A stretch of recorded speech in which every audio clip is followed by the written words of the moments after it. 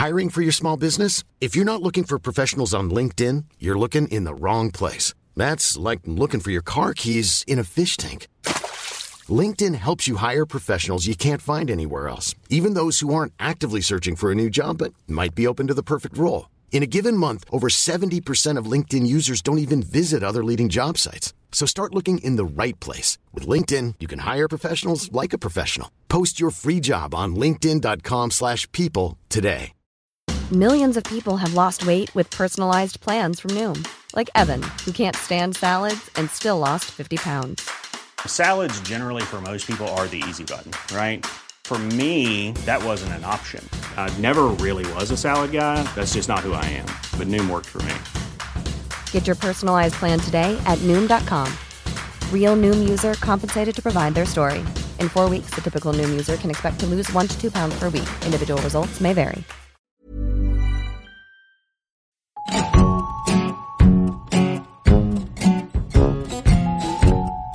Welcome to Censored, the podcast that takes a forensic approach to literary filth. I'm Aoife Vernach. This episode features a work you probably haven't heard of before, but it was very widely read in the 1930s. It sold enough to be called a bestseller. By a mysterious author, the book is WAAC, or WAAC, The Woman's Story of the War, and it was published in March 1930. By October 1930, it had been banned in Ireland. Now, before we go any further, we need to define what a WAAC is. That abbreviation stands for Women's Auxiliary Army Corps, a part of the British Army founded in 1917 to recruit women. Previously, the only job women were officially allowed to do was nursing. But the WAAC were allowed to do more non-fighting jobs, so men could be sent to the front line. As a result, they did admin, catering, driving, clearing up after bombing. A lot of miscellaneous work, really. Queen Mary became their patron in 1918, after which the unit was known as Queen Mary's Army Auxiliary Corps. But their first name must have stuck in the public mind if books are written in 1929 with WAAC in the title. This book was in fact so popular it spawned a whole series. Part 2 was called WAAC Demobilised, also banned in Ireland on the same day as Part 1. Part 3 was titled My Journey's End, but was not banned. Probably because importers knew the first 2 titles in the series were banned and didn't even bother ordering it. I chose this work for my memoir series in the hopes that I would get to read a woman's autobiography that wasn't the reminiscences of a rich titled lady. But I'm not sure that I got what I was hoping for with this memoir, supposedly by a former WAAC. To trash out the pros and cons of this book, I enlisted the help of Dr. Andrew Frayne of Edinburgh Napier University. Hi Andy, welcome to the podcast. Thank you for joining me. Thanks for having me, Aoife. I'm very much looking forward to getting into this WAAC, the woman's story of the war. And first of all, I suppose we'll choose a drink to go with the book. I would have to go for tea in this instance. There is quite a lot of tea in the book, although perhaps not as appreciated by the author as you would expect, given the supposed hardships she's enduring. And there was one very memorable one where she's waiting for someone to tell her where to go next and has a conversation with a senior officer, a major. And this particular one I found memorable because of what he said to her about her tea. And I'd read it out. "You were smoking a cigarette when I saw you just now," he said carelessly, and there was a twinkle in his blue eyes as he held his case out to me. "Do you usually sit down and cross your thighs and smoke cigarettes when reporting for duty?" I felt I was turning red and looked down at the floor, unable to answer. I thought that was pretty awful. The mention of thighs was very lascivious, and the misogyny of it, and the power balance that WAACs must also often have experienced from the senior officers who are all men. And I just thought that was really gross, but very memorable for its tea. But what about you? Are you plumping for tea? Yeah, I mean, you're right. For a novel that's sort of meant to be from a women's point of view and really is about their experiences, it's often very uncharitable about them as well. And I think we'll come on to that more. I'm not a massive tea drinker, so I was more interested in the alternatives that were offered when they come back at dawn from a particular mission by the MO when they can't get hold of any tea. Plenty of whiskey, brandy and champagne they're offered in that 5 a.m. situation. And they go on later to identify having Moet Chandon. The mood in the novel, I think, is carpe diem, living for the day, and it's about reveling while you can in the face of hardship.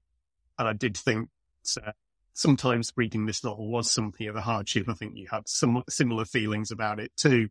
So a glass of good champagne would be a lovely counterpoint to the sour taste of disillusionment that this book sometimes leaves in the mouth. Effervescent, refreshing, intoxicating. I absolutely would drink a glass of champagne at 5 a.m. if I was on the front. Yeah, much better than tea. I can't imagine the average Tommy was offered Moet and Chandon on the front. No, I can't imagine it happen very often. But of course there are, the rations. And I suppose it's also, kind of using whatever is around. So, you never know what you might be offered in those situations where everything is precarious and everything is hand to mouth. So maybe you might have got lucky once or twice. And they are in France, home of luxury and decadence. Absolutely. Even during the war. So to move on then to what I think that the censors may have actually disliked.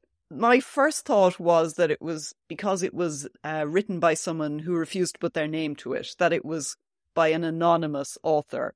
That's pretty suspicious in the overall context of publications that are accused of being lewd.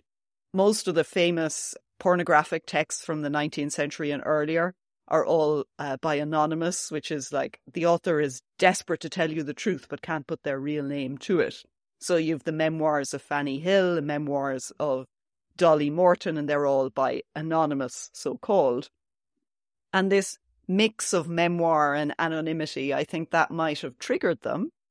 But also that subtitle then, it sort of echoed the pornographic text when it calls it the intimate story of a young girl. In it, she realistically describes her adventures and love affairs. So I think if you put the words intimate, realistic, love affairs, and then by an anonymous author, I think that is a lot of red flags. If the censors were aware, of course. They're only 5 months into banning at this point, so maybe they're still new. I think those are things that people would have picked up on. The anonymity would have been a part of it, the claim to truth, the situating of it as memoir. And I think sort of the intimate story of a young girl that really sort of suggests her sexual experience stuff, which I think, kind of is even more of a red flag, probably, if you're looking for those kinds of things. And I think it's sort of sexuality that the novel would have been sort of most in danger from by the censors. I think the main thing they'd reacted against is the reminder of wartime license. Wartime, of course, a moment when rules are often tightened, but at least in some circles, in some cases, there's also a greater acceptance of transgressions as well because of the nature of the situation. I think the book's allure for its contemporary audiences would have been that billing as intimate. It's clear also that the author doesn't view all infidelities and unmarried sex as equal. Hers, of course, is special because they're in love, capital I, capital L, I think. But illicit and fleeting kissing are a constant presence in the book as well. When it gets to the lovemaking as such between Connie and Rupert, because that is what the guy that she's attracted to is called, we're allowed as the readers to fill in the blanks. I'm just going to read you a little bit from the book. Nothing seemed to matter except that mad desire, that exquisite yearning. He tried to calm me, tried to argue, reminded me of what might happen if... But I clung to him still. There was no holding back now. What might happen afterwards didn't matter. Only one thing mattered. I loved him. We loved each other. And after that, this line of asterisks across the page, the literal kind of drawing of a veil over what's happening, what's very obviously happening in this room. That's quite a common thing in lots of early 20th century books. I know you and I have read some of the same ones, where we see the build up to this sex act, but not the presentation of it. We're invited to imagine it for ourselves. And of course, that to some degree is the dangerous thing, where a sense is concerned. What happens in people's imagination is absolutely terrifying. Yes, people are walked up to the door of the bedroom and they are told it is a bedroom and then left to imagine. And of course, that is quite dangerous and fascinating for censors who are like, well, technically, there's no sex in it. But somehow they've put sex in without actually describing it. And those ellipses they're just great. Yeah. The pauses. Yeah, and that's what those things are always do. It's always a something that can't be said, right? Also culpable, I think, is the pregnancy of one of the nurses whom Connie encounters by her actor brother, it transpires, fortuitously in terms of the novel's plot. The brother survives and she sees him as a shirker for a variety of reasons, even though he nearly drowns in an accident at sea towards the end of the novel. But the problem, I think, is that the pregnancy isn't condemned. It's treated with kindness, or at least understanding by Connie, and also by her really kind of saintly parson father. It's indicative, I think, those things of a double standard in the novel, and the author often wants to have it both ways, to be moralising, but also to sympathise with the situation, particularly the situations that in these very difficult circumstances that women are swept up in, that are participants in.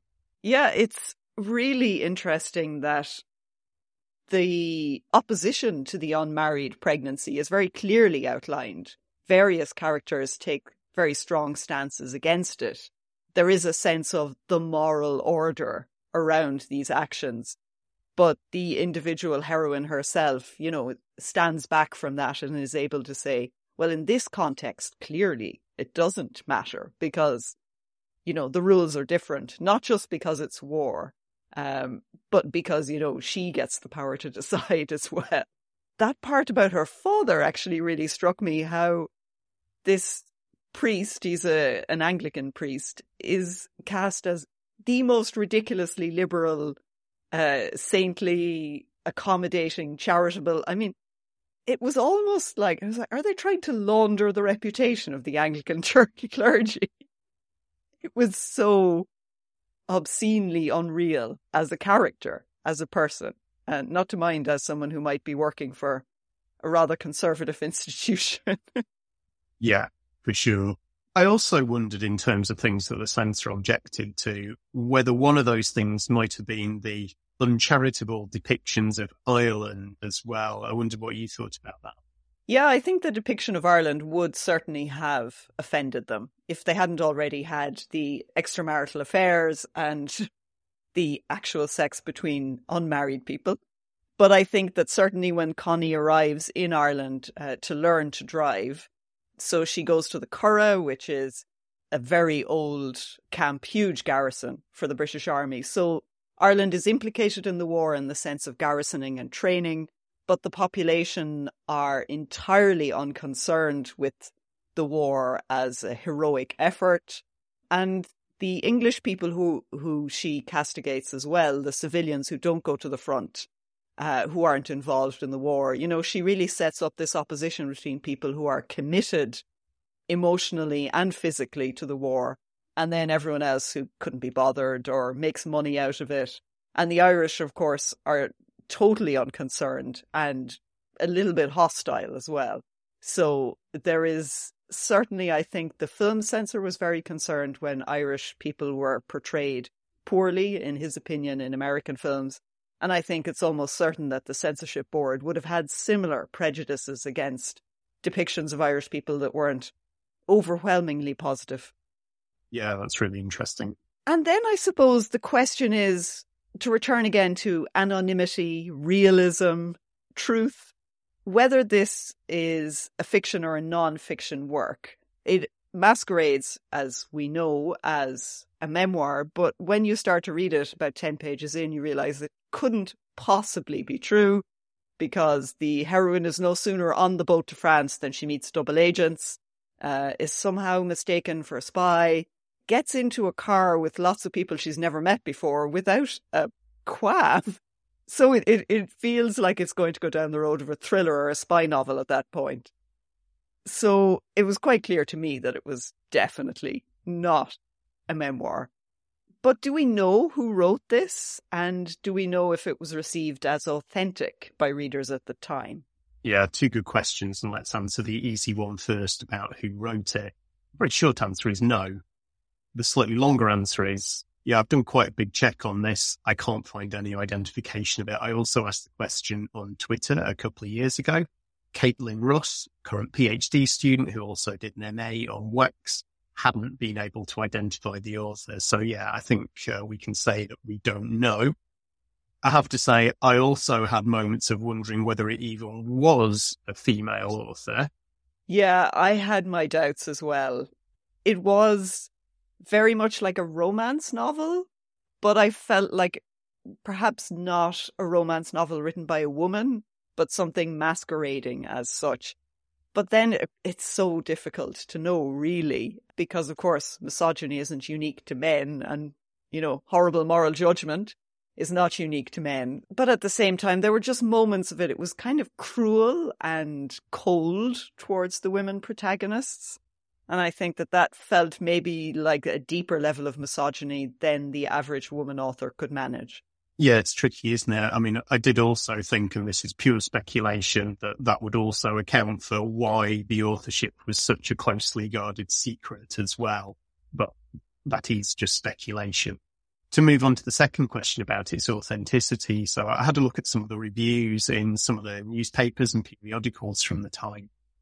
The Saturday Review, which was a London liberal conservative newspaper, small c conservative, offered a brief review, and I'll read all of that here. Any women who served as WAACs in the war will resent bitterly, one imagines, this highly coloured picture of the life of one of them in France. It may be, as the narrator Connie suggests, founded on fact, but the life of this particular war worker would seem to have been made up largely of sexual affairs, kisses from nice boys, and an intrigue with an officer romantically named Rupert, who also took her spy hunt. The book is meant to be daring and outspoken, but it fails to be shocking as often as it's silly.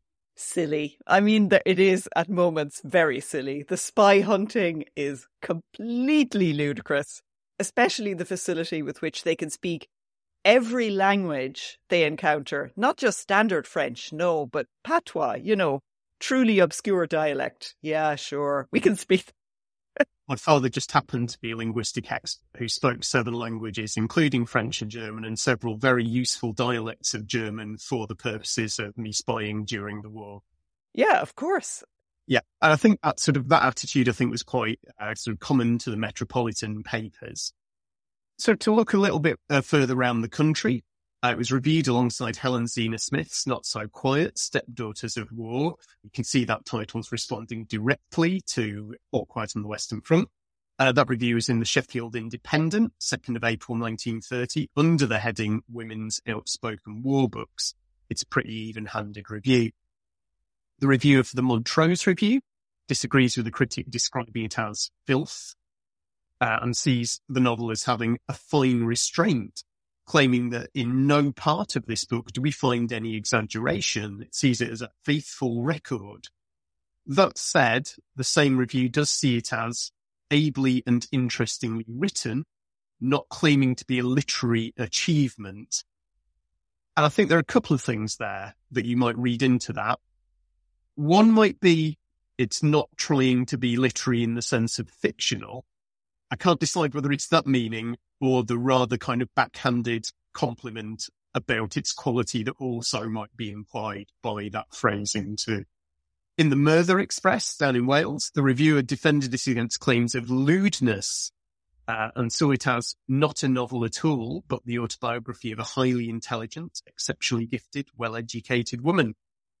The review aligns it with 2 other, as they see it, great war books. One, Letters of an Unknown Soldier, and there isn't a book called that, so I presume it means The Love of an Unknown Soldier, which is sort of a collection of letters, supposed letters published anonymously in 1918, quite similarly to this work in some ways by the popular author Coningsby Dawson, and also Arnold Zweig's The Case of Sergeant Grisha. They describe all of these as works of extraordinary merit, outshining all others as real literature and veritable human documents. Now, I think it's safe to say that's quite an idiosyncratic selection. It feels a bit much to me. I really don't think it's that good a book. But it's a reminder that contemporary successes often aren't enduring successes. They're popular because they speak to the culture and debates of the exact moment in which they're intervening. They're not philosophizing. They're not offering the kinds of longer-term views that tend to appeal to people like me when we're writing and teaching, and publishers when they're reprinting things too. So yeah, what we're seeing here is that it was generally reviewed as realistic. Those marketing ploys you identified that highlight its salaciousness must absolutely have been a factor in its success. I think people always want to believe as well. When it's a good story, people always want to believe it's true and are maybe willing to take at face value things that claim to be autobiographical. Yes, it's interesting that so many people did feel it was lewd or filthy. So it isn't that the Irish censors are identifying something completely ridiculous that they've pulled out of the top of their head. I mean, this has clearly been received as potentially salacious. And there is that debate within the reviewing columns about whether it is, Many of us have those stubborn pounds that seem impossible to lose, no matter how good we eat or how hard we work out. My solution is PlushCare. PlushCare is a leading telehealth provider with doctors who are there for you day and night to partner with you in your weight loss journey. They can prescribe FDA-approved weight loss medications like Wegovy and Zepbound for those who qualify. Plus, they accept most insurance plans. To get started, visit plushcare.com/weightloss. That's plushcare.com/weightloss. Millions of people have lost weight with personalized plans from Noom. Like Evan, who can't stand salads and still lost 50 pounds. Salads generally for most people are the easy button, right? For me, that wasn't an option. I never really was a salad guy. That's just not who I am. But Noom worked for me. Get your personalized plan today at Noom.com. Real Noom user compensated to provide their story. In 4 weeks, the typical Noom user can expect to lose 1 to 2 pounds per week. Individual results may vary. Hiring for your small business? If you're not looking for professionals on LinkedIn, you're looking in the wrong place. That's like looking for your car keys in a fish tank. LinkedIn helps you hire professionals you can't find anywhere else, even those who aren't actively searching for a new job but might be open to the perfect role. In a given month, over 70% of LinkedIn users don't even visit other leading job sites. So start looking in the right place. With LinkedIn, you can hire professionals like a professional. Post your free job on linkedin.com/people today. Realistic in a good way or kind of exploitative, salacious, realistic. I actually came across a review from Australia in which the reviewer was supposed to be an old soldier. It was a column in which he was supposed to be an old soldier, and he said he had to wait some weeks to get the book from the library because so many people were reading it, and then proceeded to review it very much as if it was an actual memoir, and saying from his point of view, didn't sound to him like the war he had experienced as an Australian soldier, and was, of course, then wildly offended at how rude she was about the Australians. Far from the only nationality who come under fire, pun intended, I suppose, in the novel. Yes, well, it's only the great, amazing officers like Rupert who are really worth anything. Yeah. And in the introductory note, actually, the author explicitly refers to this text as sort of one that is in dialogue with other texts about the war, and that this text is making certain decisions and is not going to talk so much about mud and corpse-filled trenches because that's already been done before, and this is a different perspective, a woman's perspective, but also, slightly different war experience. And the Irish Blacklist in 1930 and 1931 includes quite a lot of books about the war. When I was going through it, that Helen Zena Smith one you mentioned was banned, WAAC Part 2 was banned, and so it's clear that this is part of a wider trend in censorship that probably reflects publishing.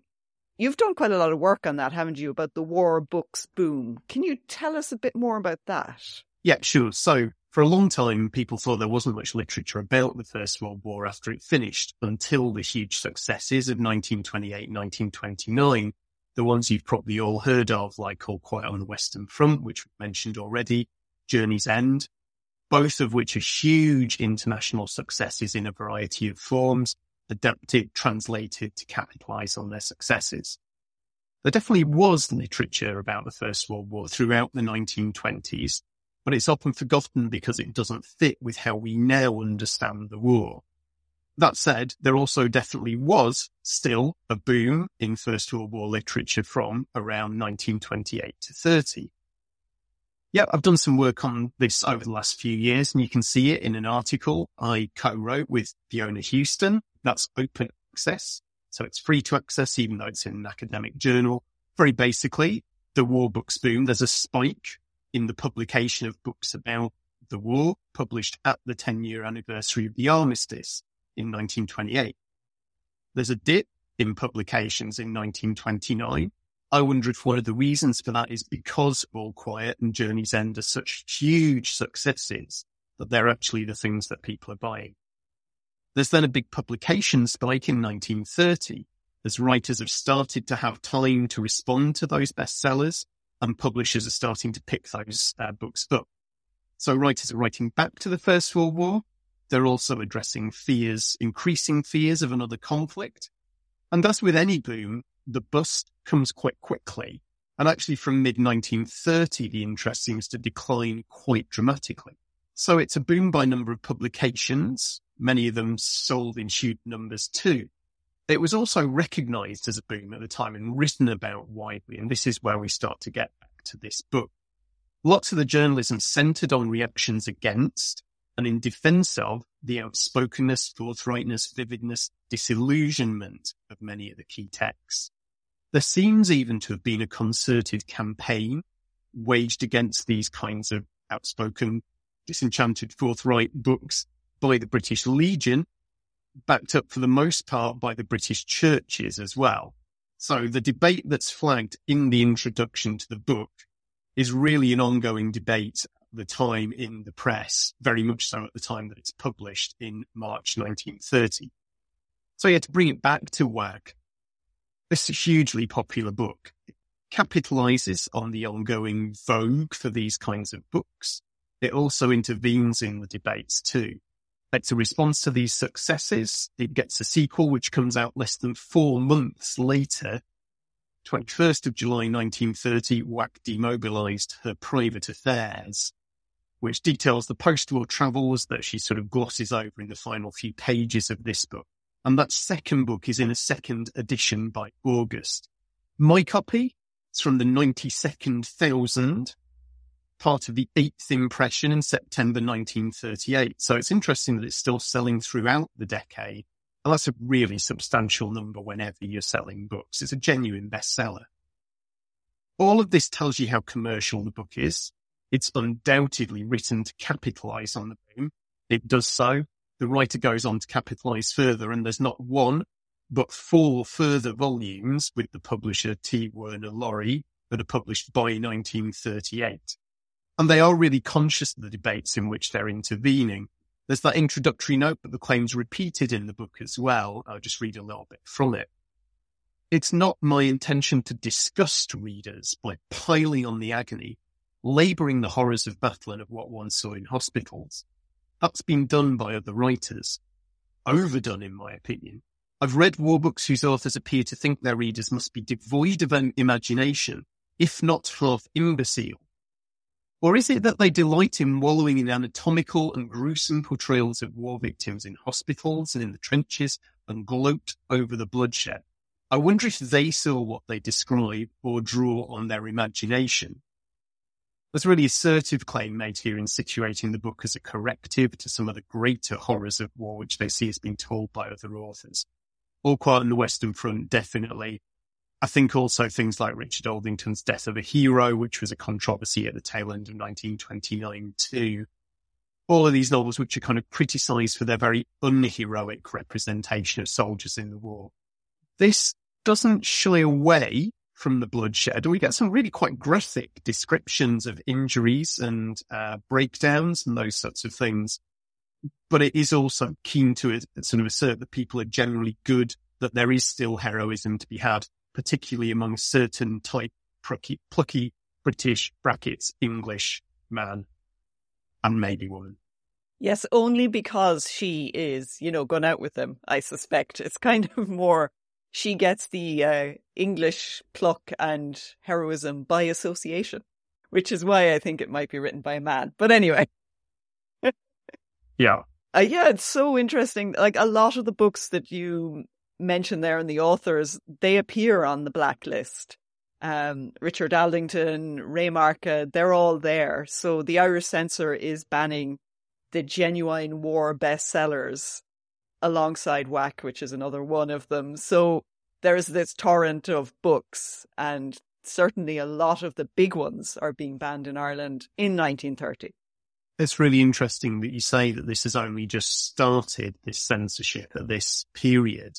And I wonder how much it actually ties directly into some of these concerns about, outspokenness, about, kind of the lewdness, the kind of visceral descriptions that are in some of these books, because it is a really live debate in the newspapers at the time. So I wonder if there's a direct connection. Yeah, I think the Irish situation and censorship is complicated by the fact that the country has been under a military censorship for a lot longer than the rest of Britain, because the Dora War censorship ends, and then in 1919, 1920, new censorship comes in to cope with the civil conflict and the insurrection. And then when that ends, there's the other civil war, and that's also got censorship. So I think that really the Irish are very used to censorship for a long period of time. And I suppose when it lifts, it might have been quite shocking, having had nearly 10 years and then to go back to normal, so to speak. Yeah, I'm sure. Shall we do the censorship bingo? The best bit. I'm expecting an extremely low score. Maybe. Oh, right. Did anyone even swear? I don't think anyone swore once. I don't think anyone swore, not in the sense that would put it in trouble with the censors. The closest that I thought was somebody used the phrase bitched. Oh, right. But that was one instance, and I imagine, to be honest, they'd stopped reading by the time it sent that 200 pages or so into the novel. Yeah. Right, let's start then, as usual, with breasts. I think so. Okay, no to that.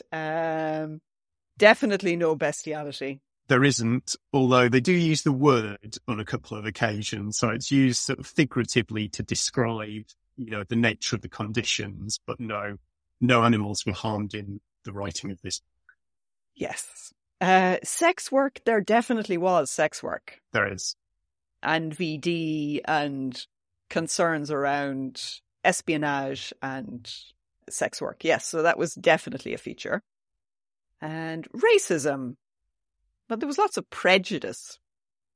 Again, latent only, I think. There's one comment about money lending that I read as anti-Semitic, but it's really not overt racism. Yeah, don't think we can tick that. Drugs. Surprisingly not. Like, there wasn't even much booze, really, was there? No, just one or two blowouts. Yeah, it's booze, not drugs. Yes, they're very clean living for people on the front, I have to say. Suspiciously so. And politics. Yeah, I mean, I think it's safe to say that it's a highly political piece of work. Yeah. And swearing. Well, okay, so you said there was bitched, was there, once? Yeah. Does that count? It's a half tick. Are you allowed half ticks in censorship bingo? Oh, we give it a half. Go on. Why not? Infidelity. Oh, yes, definitely. Absolutely. All over the place. Rupert is married to somebody who's conveniently insane. Yeah. Who even more conveniently dies. I mean, yes, Mr. Rochester all over again. And the next one is crime. I mean, there's certainly the suggestion that people are misbehaving quite a lot. Yep. I had ticked it, but you're right. It's sort of maybe a slightly moot point. Yeah, it's not as much as... I think there was like pilfering and theft is sort of vaguely mentioned. There isn't even much malingering or, trying to get out of the fighting. That didn't appear much, did it? No, I mean, even the brother Lionel, who is shirking, sort of ends up conscripted and participating, even though his participation isn't enough for Connie. Yeah, I mean, that subplot with the brother is just hilarious, really. The next one, genitalia, definitely not. It's all ... Yeah. And abortion. No, I didn't think they even discussed it. No.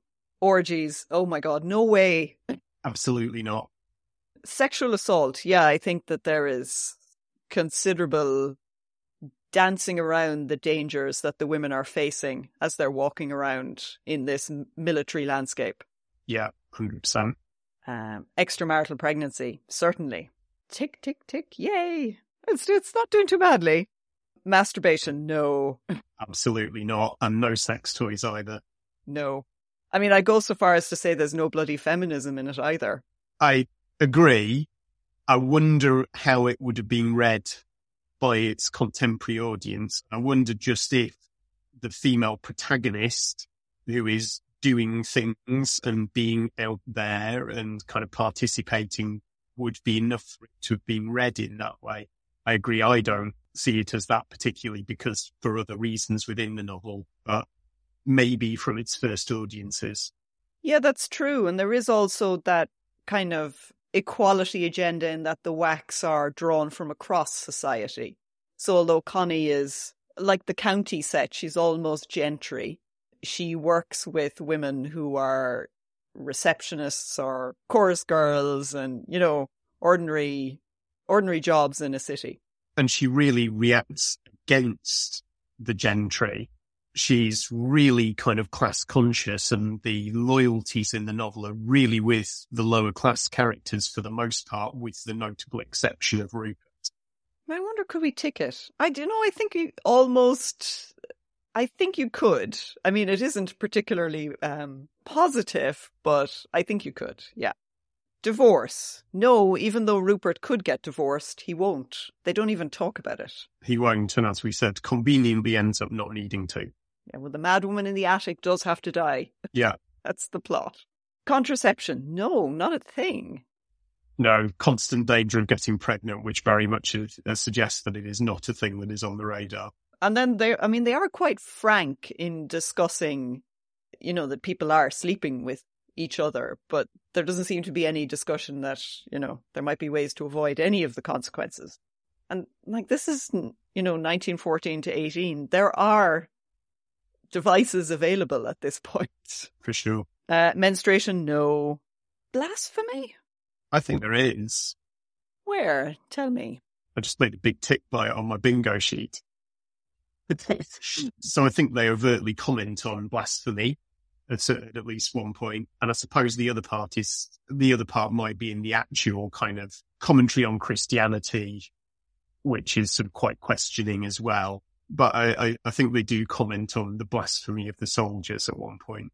Oh, yes. They're irreligious. Yes. And her father, although he is an ordained person, his goodness doesn't seem to come from his job, but rather in spite of being ordained. Yeah, I think we could tick that. Oral sex? No. All ellipses.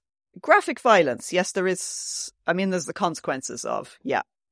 And I think that's sort of one thing that I was quite interested in, yeah, that the novel doesn't, for all that it says it wants to not be one of these novels about the horrors of war, that's really sort of almost morally, because it really does it shows us those things. We get some very vivid injuries. We get some really kind of graphic breakdowns, including her own. But it still wants to have that kind of moral center, which I think what it's leaning on in terms of differentiating itself from some of those other novels. Although I think that's a kind of specious argument for me. So it does have those gritty aspects. Yeah. So it's not the grittiness the author objects to. It's the disillusionment. Right, so we can tick that one. And finally, queer content. I didn't think there was anything, or did I miss it? I think you missed it. I think there was the bit. Oh, did I miss it? One of the other nurses tried to importune her. Oh, yes, she did. Yes. Yeah. You're right. There was certainly a suggestion of shenanigans going on within WAAC. quite early in the novel. Yeah. Right. So how much have we got? 11.5, because we're going to give it the half. Yeah. The half for the swearing. More than you thought, I think. A lot more than I thought. I suppose because the ellipsis and the, that silence is so strong that's the sort of memory as you're reading it, is the not revealing. But yeah, when you include all of that, that's quite good, actually. That's quite respectable. That must mean that people, when they were reading it, did have issues around the lewdness and filth in the context of publications of the time. Absolutely. So I suppose now that we've rated it and slated it, I have to say I didn't enjoy reading it. I found it quite frustrating, and I wouldn't have kept reading it if I hadn't set myself the task. I mean, I found it bracing at the beginning, but I got a bit fed up with it because it was so judgmental and jaded and just awful. I mean, what did you think? How did you react to it? Yeah, I agree totally. It is. I mean, I think we've been quite clear in the tone of what we've been saying about it throughout the podcast. It is moralistic. It is judgmental. You wondered if it was a pastiche of disillusionment. I'd probably think about it slightly differently. It's a generic novel at a moment when this kind of war book is becoming generic.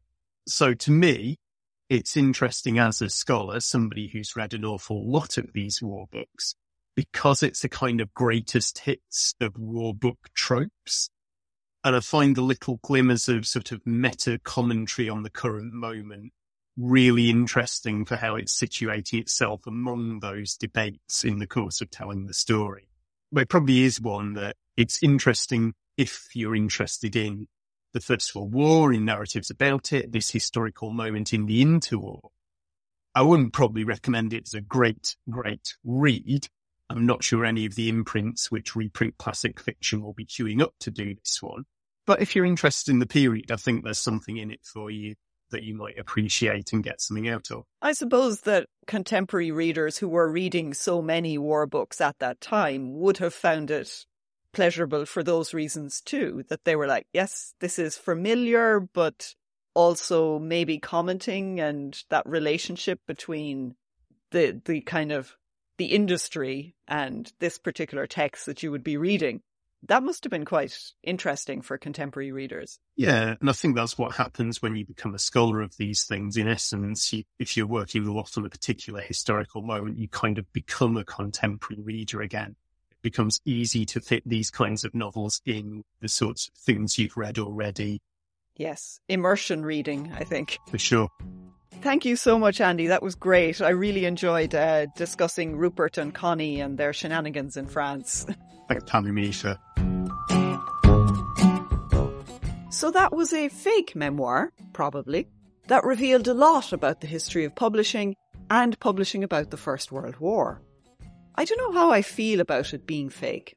It raises so many questions about autobiography as a genre. I am sticking with women's voices for the next episode, but shifting to the US, so it will be radically different, I hope. Till then, keep your hands clean and your minds filthy.